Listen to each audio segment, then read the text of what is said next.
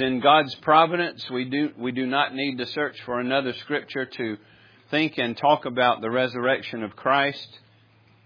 In His providence and timing, we are at a perfect verse to talk about resurrection and the difference that resurrection makes in our lives.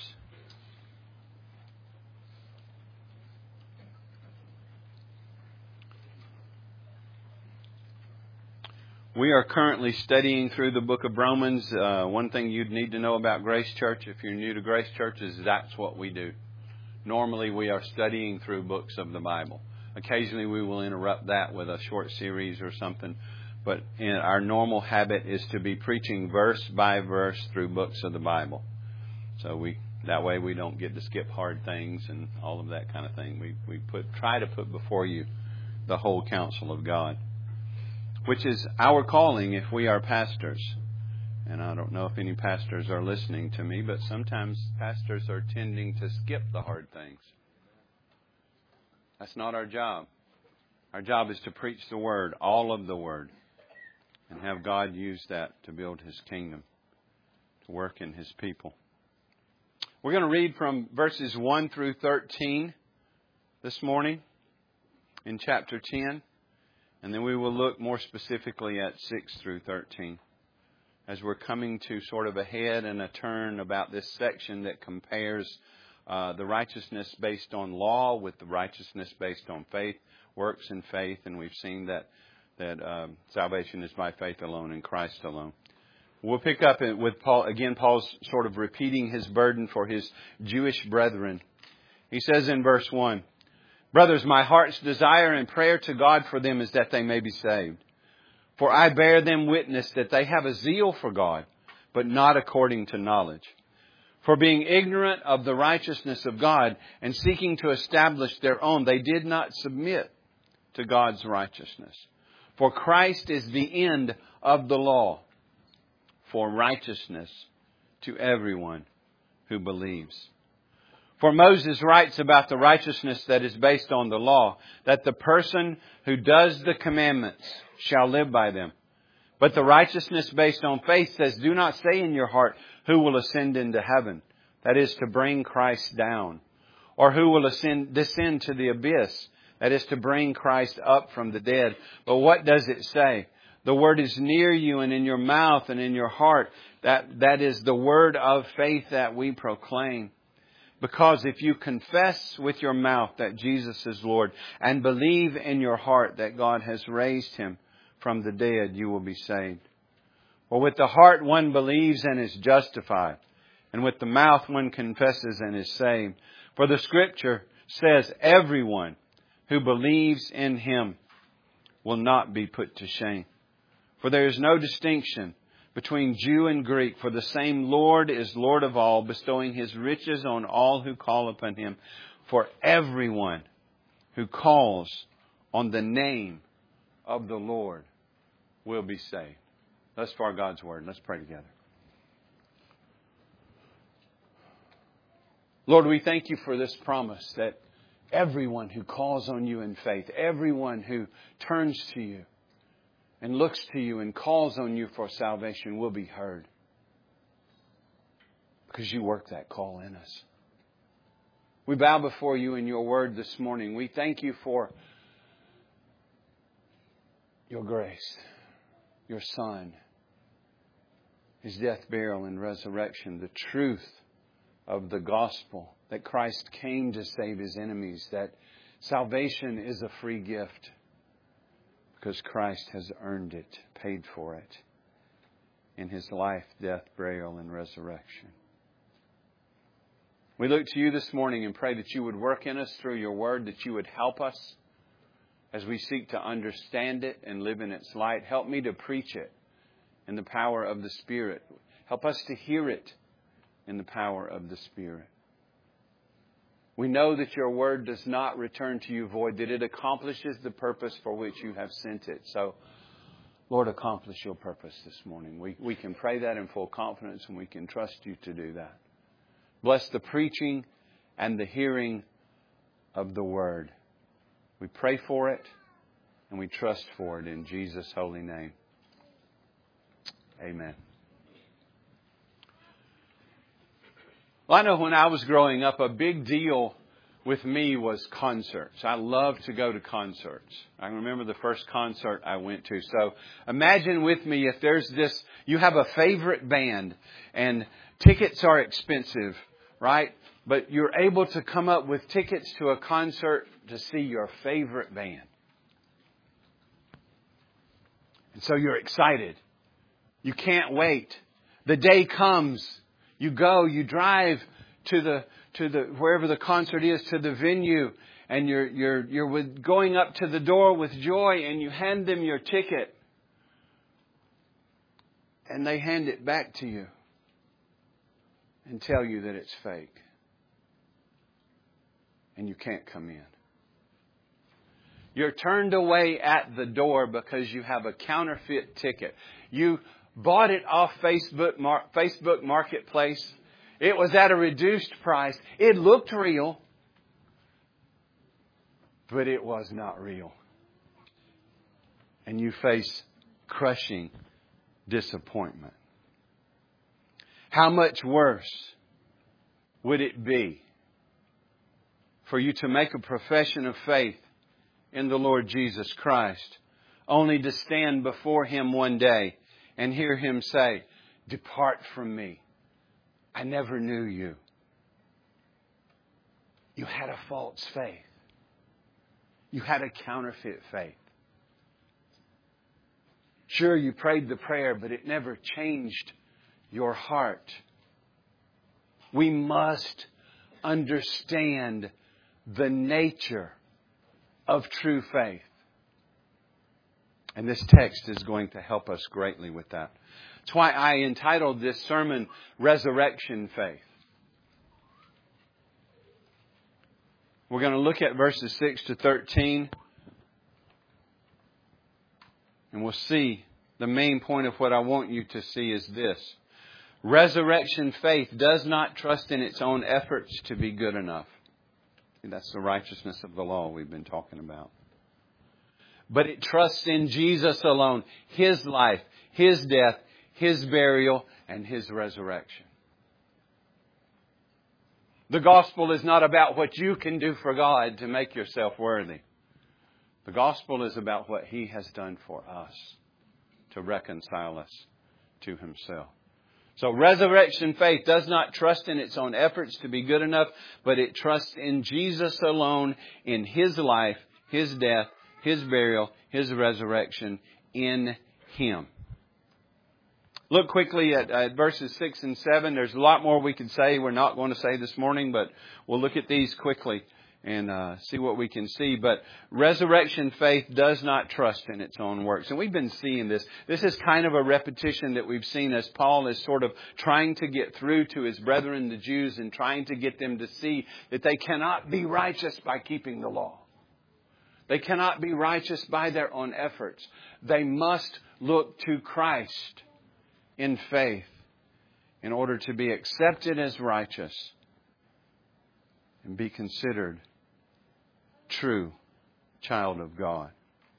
But verse Paul has already told us we're contrasting righteousness of faith and righteousness of the law. And he says in verse 6 with this but, this is a contrast in verse 6 that starts off the verse. He's contrasting with verse 5, which says Moses writes about the righteousness that is based on the law, that the person who does the commandments shall live with them. We'll have life if we can perfectly do the commandments, but we know none of us can. But, he says, the righteousness based on faith says...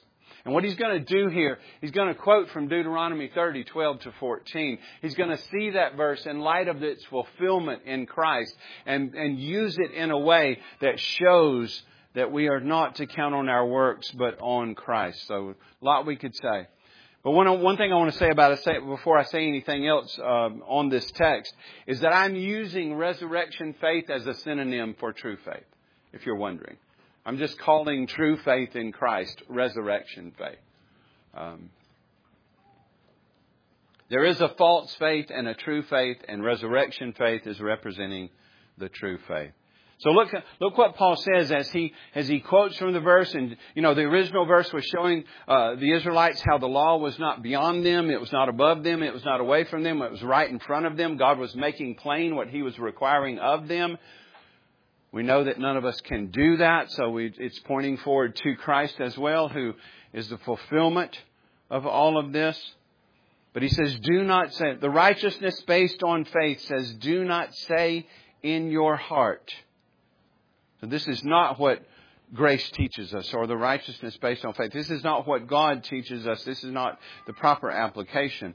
Do not say in your heart, who will ascend into heaven? And then Paul adds, that is to bring Christ down. Or who will descend into the abyss, or the abode of the dead? That is to bring Christ up. Paul's showing us the contrast between the law and the gospel. He's seeing the foreshadowing of the gospel in what God had said to the Israelites. Christ, the gospel, is Christ. And He is the one who would come and fulfill the law for His people and save them through faith.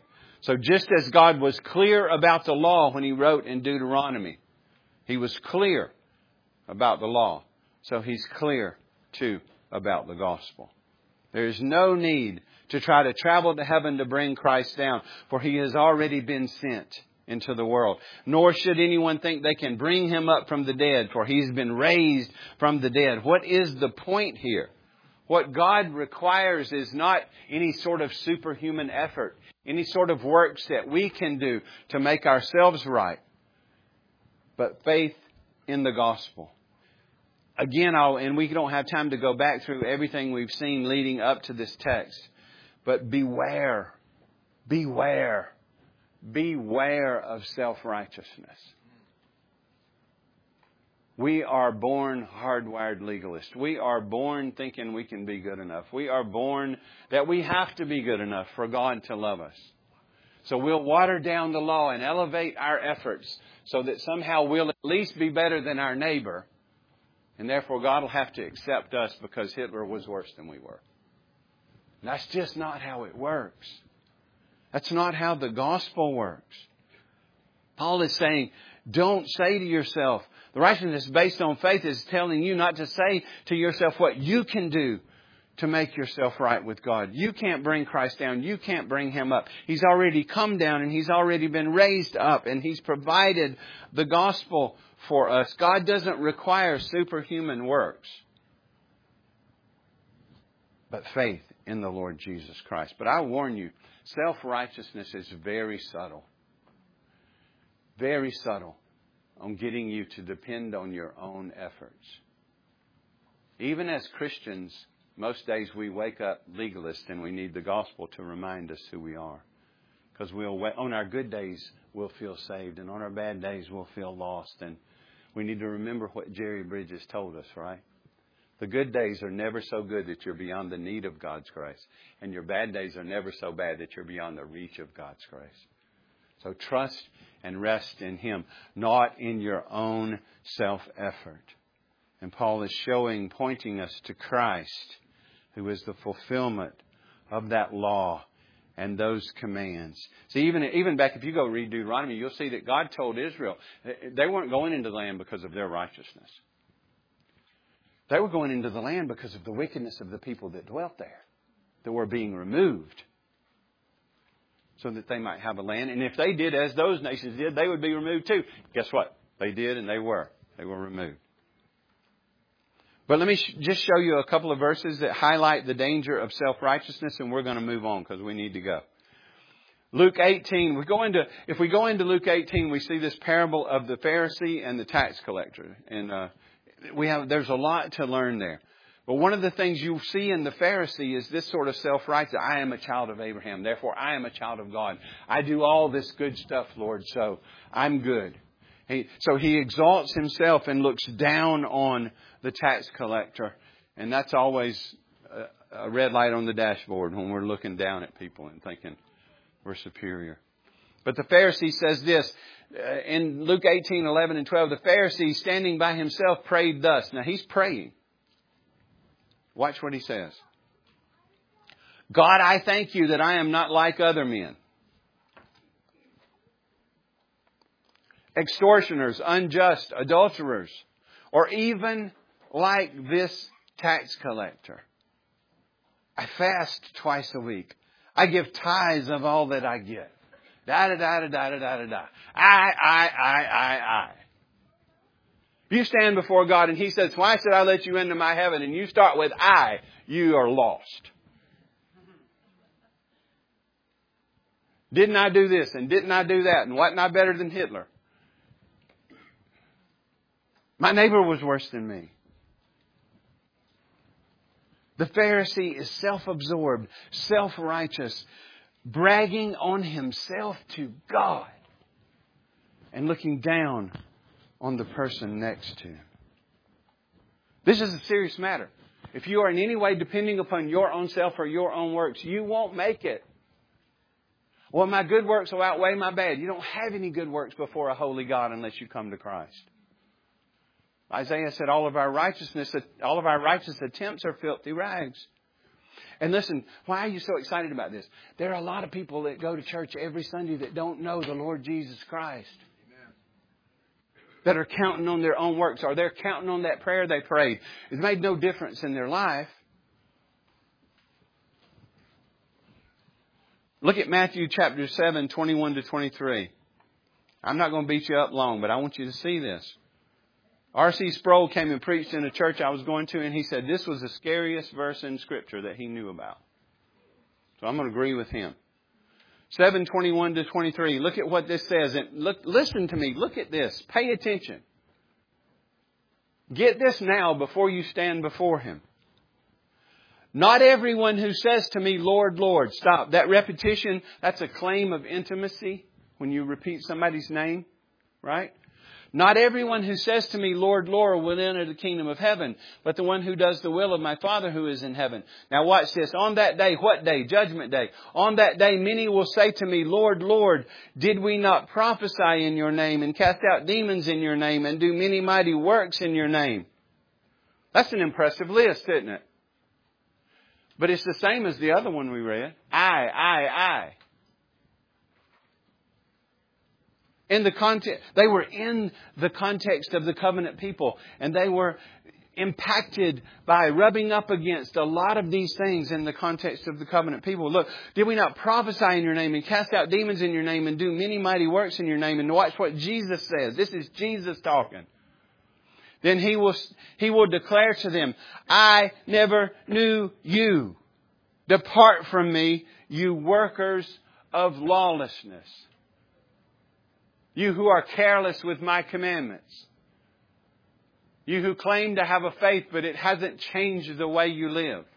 Yeah, you're doing a lot of flashy stuff in the church, but your heart was never changed." Notice what He says in verse 23. Not, "I knew you and then I didn't know you." Not, "You had it and you lost it."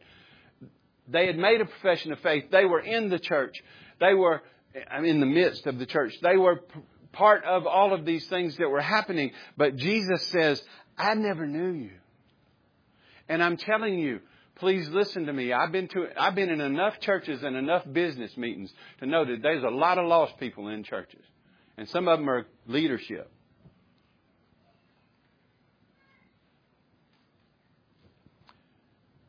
There are people in churches all over this country and this world, especially in the South. There are people in churches been going all their life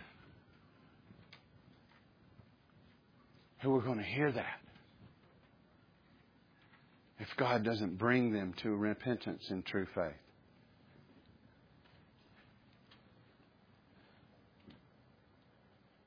Resurrection faith, true faith, is what we need. And it's what those folks didn't have. Because Christ was clear about the Pharisee that he didn't go home justified. And He's clear here about these people that no matter kind of how they were in the context of the gospel, they never really got the gospel and turned to Christ. So look at what the righteousness based on faith in verse 6. The righteousness based on faith tells us what not to say before it tells us what to say. Do not say in your heart, "What can I do? I can do it. I can get it. I can make it." Number 2, resurrection faith trusts in Christ alone. That's really the point we're driving to here. This is what Paul wants the Israelites to get. Look at verse 8. We have verse 8 and then we have 9 to 30. That's an explanation of verse 8. Don't need to go into too much technical detail there. So if the righteousness of faith tells us not to say this, what does it say? The word is near you. Just like that word before, that word of the law was near them. It wasn't far off. God was explaining to them what He was doing and what He required to them, and explaining it to them in a way that they could get it and understand it. He just wouldn't do it. What does it say? The word is near you. It's in your mouth and in your heart. That is the word of faith that we proclaim. Now, when you see that phrase, the word of faith, I'm not going to say much about this, but this is not talking about health and wealth theology. This is not talking about the mess that Kenneth Copeland blabbers about and others. Literally, that's the word about faith. This is talking about the gospel, right? The word about faith that we proclaim. The word about faith is the word about Christ, in whom we are to have faith. Right? And we'll talk a little bit more about that. But look what it says there. It says, the word is near you in your mouth and in your heart. That is the word of faith, the word about faith, the gospel that we proclaim. Because, and we're going to see elements of resurrection faith here and be asking yourself, are these things true of me? Have I seen God work this in my heart? Do I have these elements of true faith in me? Just be honest with yourself. Is this true of me? You don't have to say anything to anybody around you. Just think as this word goes forth. Is this describing me? Because I'm telling you, it's not describing some of you. Now, I'm not peeking in your windows. I just know in a crowd this big, there's people in here that don't know Jesus.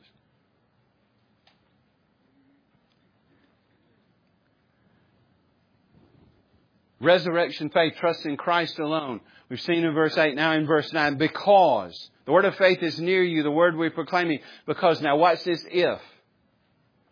Conditional statement. If you confess with your mouth that Jesus is Lord, and believe in your heart that God raised Him from the dead, you will be saved. If you confess with your mouth. The good confession, the confession of the early church, the early confession, right? Coming to faith in Christ and coming to the waters of baptism, the confession would be made, Jesus Christ is Lord. What about the culture of that day? What was the mandate of the culture? The culture in the Roman emperor worship would mandate on its citizens to be able to confess Kaiser Kyrios. Caesar is Lord.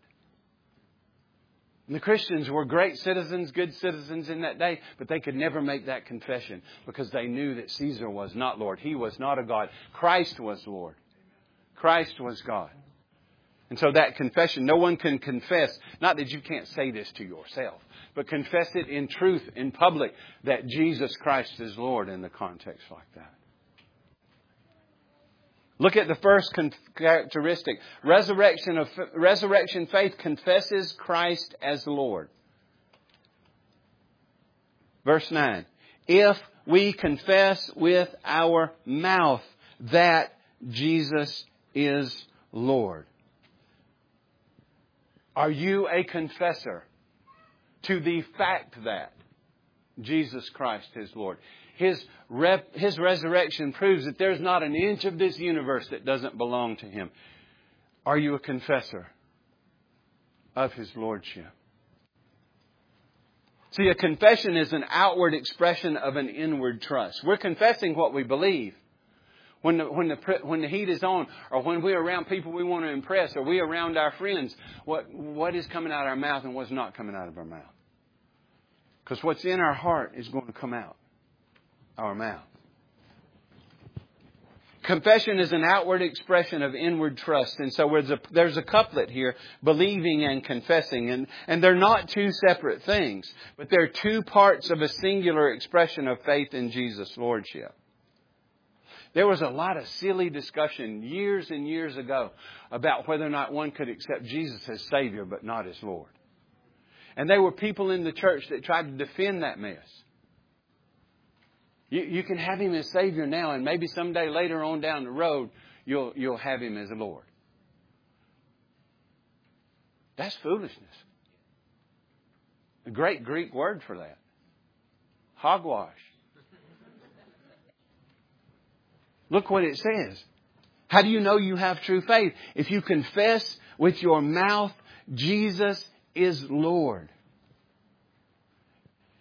And if that confession is not just one of convenience, right? Listen, unlike the Roman Empire, growing up in the South or maybe even in America, it's not that much true now, but confessing Christ was an advantage. People would go to church to help their business and, claiming Christ. It's not an advantage as much anymore. Are we confessing Christ on our Facebook page? On our tweets and Twitters and Twitches and whatever all else is out there? Would anybody have any idea you're a Christian? If not, at least in that realm, you're denying Him. Conviction, right? It should be. Confession is an outward expression of an inward faith. So believing and confessing go together. He's just distinguishing to show us that it's not a private matter. Real faith is not something we just hold in and it's private and it's just me. I don't have to tell you about it. No, confession is part of resurrection faith. Confession and belief are two parts of a singular reality. Now look at the next one. If you confess with your mouth Jesus is Lord and believe in your heart that God has raised Him from the dead, you will be saved. Why does the soul publicly confess Christ as Lord? Because it believes that He's been raised from the dead, that He is who He said He was, that the gospel is true. It confesses Christ publicly out of a love for Christ.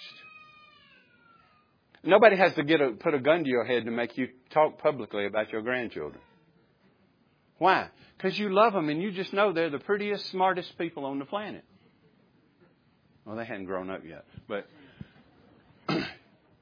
see, the heart talks about what it loves.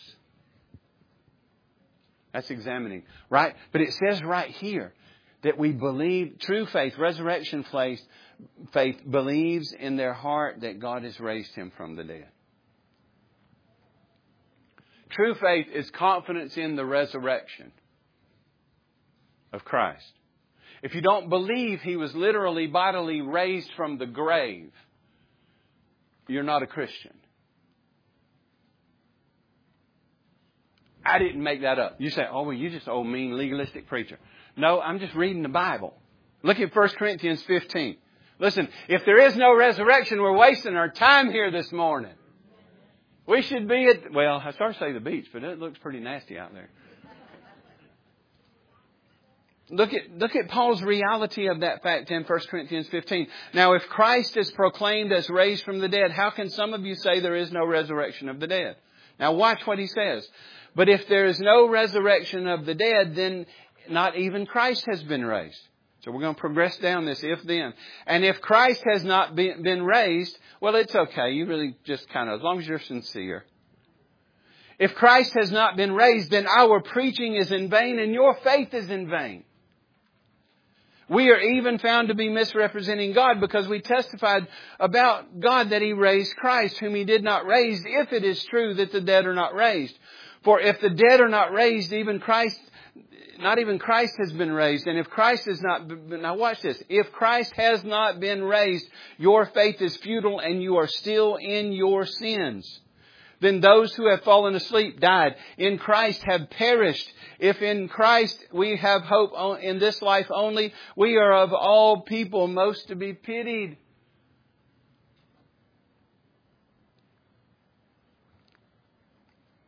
There is no such thing as Christianity that doesn't believe in the resurrection. There are whole churches, I'm going to put them in quotes these days, who are constantly sticking their finger in God's eye with what they promote, who claim to be Christian churches, but they don't believe in the they don't believe in the virgin birth. They don't believe in the bodily resurrection of Christ. But the Word clearly says, if there's no resurrection, there's no Christianity. Why are you fooling around with it? I'll tell you why. Because men and women, boys and girls are hardwired legalists. We want a way to make ourselves right. And people like that will water it down low enough for you so that you can make yourself right and feel good about yourself. If there's no resurrection, there's no Christianity. And if your faith is not faith in the resurrection, you're not a Christian. I love you enough to tell you that. Go back to Romans. That's what he is saying. If you confess with your mouth that Jesus is Lord, that's coming out of your heart because you believe it. And if you believe in your heart God raised Him from the dead, you will be saved. What is the obvious flip side implication of that? If you don't believe in your heart that God raised Him from the dead, you are not saved. You don't have to pass a theology exam, okay, to be a Christian. But what this is saying is God works faith in Christ in the heart of those He saves. And part of that faith that He works in the heart is a faith in the resurrection of Christ. Why in the world would you trust in a dead Savior? Muhammad's still in the grave. Line of Buddhas, all kind of Christians, all people die and they go in the grave. And it don't come out. If you don't have a risen Savior, find a better one. If you don't have a risen Savior, you don't have a Savior. There is a Savior and it's not you. Don't depend upon your own works. Look at true faith believes in the resurrection. I'm not saying you never have days when you doubt or question or struggle. And of course, none of us have perfect faith. But push the wall. True faith believes in the resurrection. And God, it's the basis of God's commandment of faith. Listen to me. You may not be a Christian this morning, but God commands you to be one. Did you know that? You might think, oh, this is foolishness. I don't even know why I'm here. I'm here because I'm just trying to be with somebody else, be with my family on Easter.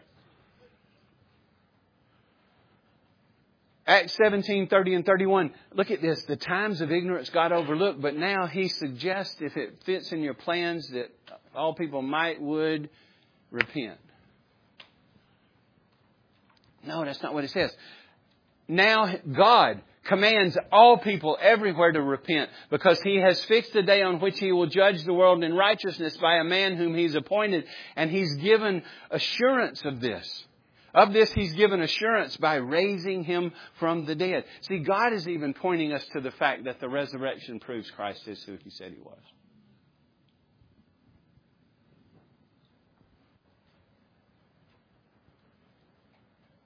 On the basis of Christ's resurrection, the Son of God's resurrection, God, the true and living God, commands all people everywhere to repent, to turn and trust in this Jesus. Are you trusting in Him this morning? Here's some evidence, and this quick. I'm just going to run through this because we're trusting in the Word. But here's a few lines of evidence for the resurrection. Number one, the empty tomb. And even if Christ's disciples forgot where that tomb was, the authorities sure didn't forget where it was. They had sent guards to guard it. No, the disciples didn't either. They watched them bury Him. Right? Listen to me. The tomb was empty. If it was not, think about this. When the apostles were standing in the temple preaching the resurrection of Christ, all the authorities had to do was go back to that tomb and produce that body. And that would have shut the whole Christian enterprise down. You know why they didn't do that? Because they couldn't. He was not in there, as Spurgeon said in that quote. But the empty tomb is a line of reasoning. And the reports of the empty tomb are written in a time when the people that were there could have testified to there being a difference if there was one. Christ appeared to the apostles. He appeared to over 500 people at one time. There's a lot of evidence, but His tomb was empty. And the authorities knew it and made up silly stories about it. I'll let you go read the end of Matthew. Somehow these wimpy disciples overpowered a Roman guard. More than one. So, empty tomb. Number 2, post-resurrection appearances. I just mentioned Jesus appeared to His disciples over 40 days, proving He was alive. He appeared to Peter. He appeared to Paul. He even appeared to 500 people at one time. You can read about that in 1 Corinthians 15:6. Number 3, this is a powerful line of evidence, the transformation of the disciples. When Jesus died on that cross, were they sitting in a room going, whoop, wait on the third day, He's coming out? No, a lot of them were going home. The disciples on the road to Emmaus are like, we thought He was the one, but hey, He died and even now it's the third day. They were hiding, trembling, scared, afraid the authorities were going to come get them next. They were locked, bolted in when Christ appeared to them. And that's what transformed them. He appeared to them and transformed them from fearful, timid, cowering cowards to courageous heralds of the resurrection. Listen, they died for the truth of the resurrection. And you might say, well, people die for things all the time that are not true. Yes, they do, but they don't know they're not true when they die for them. And if the apostles made all this up, then they were dying for something they knew wasn't true. And that doesn't happen. But they were willing to die for this Christ because they knew He was raised from the dead. Nobody dies for something they know isn't true. Do you all remember, some of you might remember the Watergate controversy, or maybe you've heard of it. You remember Charles Colson, right? He was a special counsel to President Richard Nixon. He ended up being the founder of Prison Fellowship because he ended up going to prison and God used it. But he said this about the resurrection. He became a Christian and started Prison Fellowship and on down. I'll let you read his biography. But he says this, I know the resurrection is a fact, and Watergate proved it to me. How? Because 12 men testified that they had seen Jesus raised from the dead, and then they proclaimed that truth for 40 years, never once denying it. Everyone was beaten, tortured, stoned, put in prison, and he says they would not have endured if that weren't true. Watch this. Watergate embroiled 12 of the most powerful men in the world, and they couldn't keep alive for 3 weeks. You're telling me 12 apostles could keep alive for 40 years? Absolutely impossible. And he's right. They couldn't have kept that life for 40 years, and they wouldn't have died for that truth if they had not seen Jesus raised from the grave. So you got empty tomb, post-resurrection appearances, the transformation of the disciples from fearful to courageous, and then the growth of the church. How does this thing get started in the very city that crucified Jesus if He wasn't raised from the dead? And how does it spread all throughout the Roman Empire and all around the world? This notion of Christ's resurrection. I'm not saying religion and teaching men what they can do to be right with God. That'll spread like wildfire amongst a bunch of lost legalists. But the truth of the resurrection and the truth of grace has transformed the world. Because Christ was raised from the dead. We have eyewitness testimony in the New Testament. We have testimony written in a time when if there was opposites that existed or people could prove it didn't happen, they would have been there and had done that. The New Testament is the most provable and supported document of antiquity. It is a reliable historical source. Now, the Holy Spirit has to convince you it's the Word of God. But it is a reliable historical source, and it tells us of the resurrection from the dead. And we have eyewitness testimony from the New Testament. We have testimony that is outside the New Testament. We have facts that show us that He is risen. Listen, look at me. Very smart people for 2,000 years have been trying to disprove the resurrection. And separately or together, they've not been able to do it. You know why? Because it happened. It's a matter of history. And sound historical methodology reveals good support for it.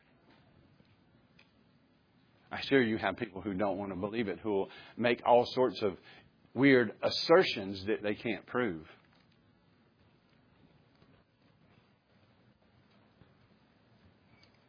He is risen. The fact that nobody has been able to disprove it and that people are dying for it, and this gospel has come all the way to you, here to you in Swansboro. He is risen. So resurrection faith confesses the Lord Jesus Christ. It believes that He was raised from the dead. Now look in verse 10 and we see the unity of these two. For with the heart one believes and is justified. With the mouth one confesses and is saved. Again, not what's true in the heart comes out the life. What's true in the heart comes out the mouth. It's not this private heart matter that just stays there. Real faith, like rivers of living water flowing from, comes out. Our deeds show us what we believe. Our words show us what we believe. Do you believe in and confess this risen Savior? He is risen. Well, lastly, in this section, resurrection faith calls on Christ for salvation. Look what it says in verse 11. For Scripture says, and he's quoting Isaiah 28:16. We saw that up there at the end of chapter 9. He says, Scripture says, everyone who believes in Him will not be put to shame. And that when it's talking about being put to shame here, it's talking about at the judgment seat, okay? At the judgment bar. Everyone who believes in Christ will not be put to shame. Right? And then verse 12. Now he's going to remind us of what he's already taught us, that there's no distinction between Jew and Greek. For there is no distinction between Jew and Greek or Gentile. When you see that Greek, he's talking about Gentile. For the same Lord is Lord of all, bestowing His riches on all who call upon Him. Look at that. Same gospel for Jew and Gentile. The Jews need the gospel, the Gentiles need the gospel, and it's one gospel, and it's faith in the Lord Jesus Christ. Jews are not right simply by being Jews. You'll hear people teach that on TV, and they're crazy.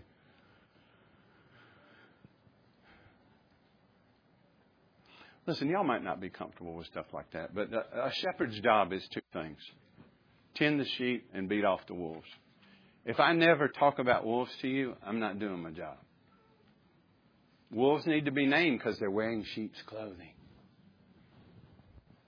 So if you get uncomfortable when I call out Benny Hinn or Kenneth Copeland or Joel Osteen or people like that, see, look out. I'm just trying to do my job to warn you of the danger. Resurrection faith calls on Christ. And then down here in verse 13, everyone who, quoting from Joel 2, everyone who calls on the name of the Lord will be saved. So we have Jew and Gentile, one Lord, one source of salvation. And to call upon the Lord means to call upon Him in prayer. So let me finish the story of the Pharisee and the tax collector. The Pharisee, we saw in Luke 18, was I. Well, what about the tax collector? It says he wouldn't even raise his eyes to heaven. He was humble. He was on the ground. And he said, God, be merciful to me, a sinner. Well, he obviously wasn't saved. He didn't get the sinner's prayer right. There is no sinner's prayer in the Bible. There's no parroting group of phrases you can use to assure that you're going to heaven. Faith in Jesus is what saves you, not words. And you'll see various ways in which people in the Scripture call upon the Lord for salvation. This is one of them. And the tax collector said, God, all he said was, God, be merciful to me, a sinner. And that's all he needed to say. That shows he was not hoping in himself. He asked for mercy, not justice. He knew he didn't deserve it. And he's the one Christ said went home justified. So when you go before God, don't start wrapping your resume. Didn't I? Look to Him for mercy. Look to Christ. Call on Him. Have you called out to the Lord for salvation? Kids, have you called on the Lord for salvation? Are you trusting in Christ? Have you called out to Him for mercy and grace and salvation? Have you, out of a conviction of sin and lostness, called on the Lord for salvation? Do you truly believe in His resurrection? Are you willing to confess Him before others? If yes, you have resurrection faith. A faith that confesses the Lord because it believes in the Lord and has called on the Lord for salvation. If not, maybe you're convinced today that the gospel is true. What is the gospel? Paul will say in 1 Corinthians 15, part of the same chapter, first part, go back and read the first part, that the gospel is Christ. The gospel is Christ died for our sins according to the Scriptures. That He was buried and He was raised the third day according to the Scriptures. See, the Old Testament predicted all this. And that salvation is through faith in Him. It's simply receiving the gift that God has provided. It's turning from going my own way and justifying my own way and seeking my pleasure in this world and sin. It's turning out of conviction now and a hatred of sin to receiving the Lord Jesus Christ as your only hope and Savior. Because Christ died for our sins. He was buried and He was raised. Have you called on Him? Will you call on Him? He was born under His own law and lived and fulfilled it perfectly. He died on the cross to pay the penalty for His people's sin. He said, "It is finished," before He left that cross. Our sin being imputed to Him, that's why He suffered. Physical suffering was horrible, but the spiritual suffering, as that wrath was poured out on Him, was way, way, way worse. But before He left the cross, I don't know why I'm pointing here, an old pulpit a preacher of mine used to use was shaped in a cross. I guess that's why I'm doing that. But He was the Lamb of God, pictured in the Old Testament, who satisfied the debt of His people. And listen to me. He paid for all of your sin.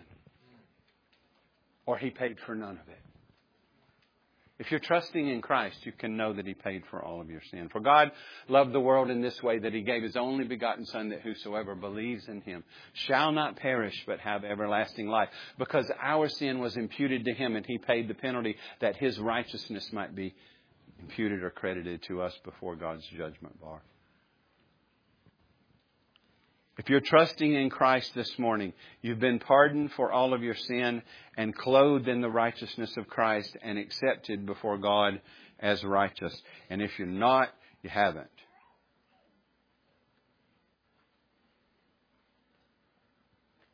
So just a few points of application and we'll be done. He is risen. One of the things that tells us is do not trust in your own works. He would not have had to die and be raised if we could save ourselves. So do not trust in what you do. Don't go before God like the Pharisee. I. Or didn't we? No. Go before God looking to Christ and knowing what He has done for you. So He is risen teaches us to trust Christ alone. See, this is resurrection faith. This is true faith. Resurrection faith believes that Jesus was raised from the dead. Do you? Listen, in your own heart, just be honest with yourself. Do you believe that Jesus was raised from the dead? And if you're honest enough to say no, that's good. And that indicates God's working in you. And let me give you some help with that. So if you say, no, I don't believe Jesus was raised from the dead, or I'm not sure I believe that. Some days I think I do and some days I think I don't. Listen, the Gospel of John was written that you might believe that Jesus is the Son of God and have life in His name. So if you are willing to investigate that fact, you don't have to read the whole Bible. Just go to the New Testament and read the Gospel of John. And as you read it, look to the Lord and say, show me. Because that's why it was written, that you might know Christ and trust in Him and have life in His name. So if you're saying, no, I don't believe in the resurrection, or I'm not sure I do, go there, please. Don't go anywhere. Listen, the worst thing you can do, having never read the Bible, is start in Genesis. No, that's true. That is true. You must get the gospel before you go read the Old Testament. You get all kind of messed up before you get to the New Testament. If you're not believing in Christ's resurrection, read the Gospel of John. If you're struggling with assurance, Read the Gospel of John. See, that Gospel is the answer for unbeliever and believer. Believers need it every day. Go to the Word. And if you're struggling with assurance, go to 1 John as well. That's written to help you have assurance. Help you know whether you have real faith. Do you believe Christ was raised from the dead? Because He was. What would take somebody like me who was pursuing his own way, enjoying doing it, running from God, doing a lot of stuff I'll never tell you about, and bring me to my knees, calling out on the Lord? No, just grace. You know, I'll take Paul's word for it that he was a worse sinner, but I'm not sure about that. Right? Christ died for sinners. He will save you if you will look to Him. Number 2, resurrection faith calls on the Lord for salvation. Have you called on the Lord for salvation? Have you looked to the Lord in true conviction and said, God, have mercy on me, save me, or I'm lost? I believe in your Son. However you pray that, I won't lead you through a prayer. Y'all might wonder why we don't have altar calls and repeated prayers. Because Jesus didn't do that. The apostles didn't do that. That wasn't part of the early church. That came along later, and I can tell you about that history if you want me to. But we do call you to faith in Jesus. Resurrection faith calls on the Lord. Have you called on Him for salvation? Number 3, resurrection faith confesses Jesus Christ as Lord. That's you. You want to know if it's real? Are you confessing Him? Certainly, if you were to stand before somebody and they would say, deny Him or we will kill you, hopefully you would stand up to that and confess Christ as Lord. If you don't have true faith, you wouldn't. Right?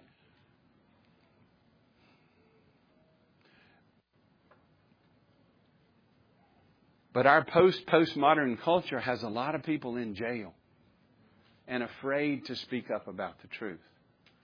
And that's one of the reasons we're in the situation we're in. So I'll just ask you again, would your friends on Facebook know you're a Christian? I would advise you not to be on TikTok, but if you are, do those people know you're a Christian? Whatever your social media is, could people read your feed? I'm not saying you're on there preaching all the time you're on there, but would they know you're a Christian? Are you confessing Him or denying Him? In whatever context that means. Resurrection faith believes He was raised from the dead, calls on Him for salvation, and confesses Him before a lost and dying world. So just as I would hope if you did buy a concert ticket that you had a real one, my hope is that you make a profession of faith and that it's a real one. Beware of self-righteousness. Beware of works righteousness.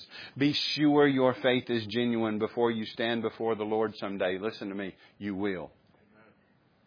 That's another thing the resurrection proves. You will stand before this Jesus one day, and you will have to give an answer. And if you haven't kept His law in thought, word, and deed, you will be lost. But today is the day of salvation, and the gospel offers you a free gift that you might trust in Jesus and not in yourself. Lean not on your own understanding. In all your ways acknowledge Him, and He shall direct your paths. Proverbs 3:5 says. So be sure your faith is genuine. If your faith is true faith, therefore if it's resurrection faith, that means it's genuine faith. That means you believe in Him.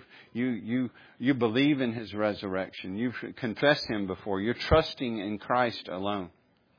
If you have resurrection faith, one day you will stand before Him and you will hear Him say, "Come, you who are blessed by my Father. Inherit the kingdom prepared for you from before the foundation of the world." He is risen. To live is Christ. If one's true, the other one's surely true. Let's pray.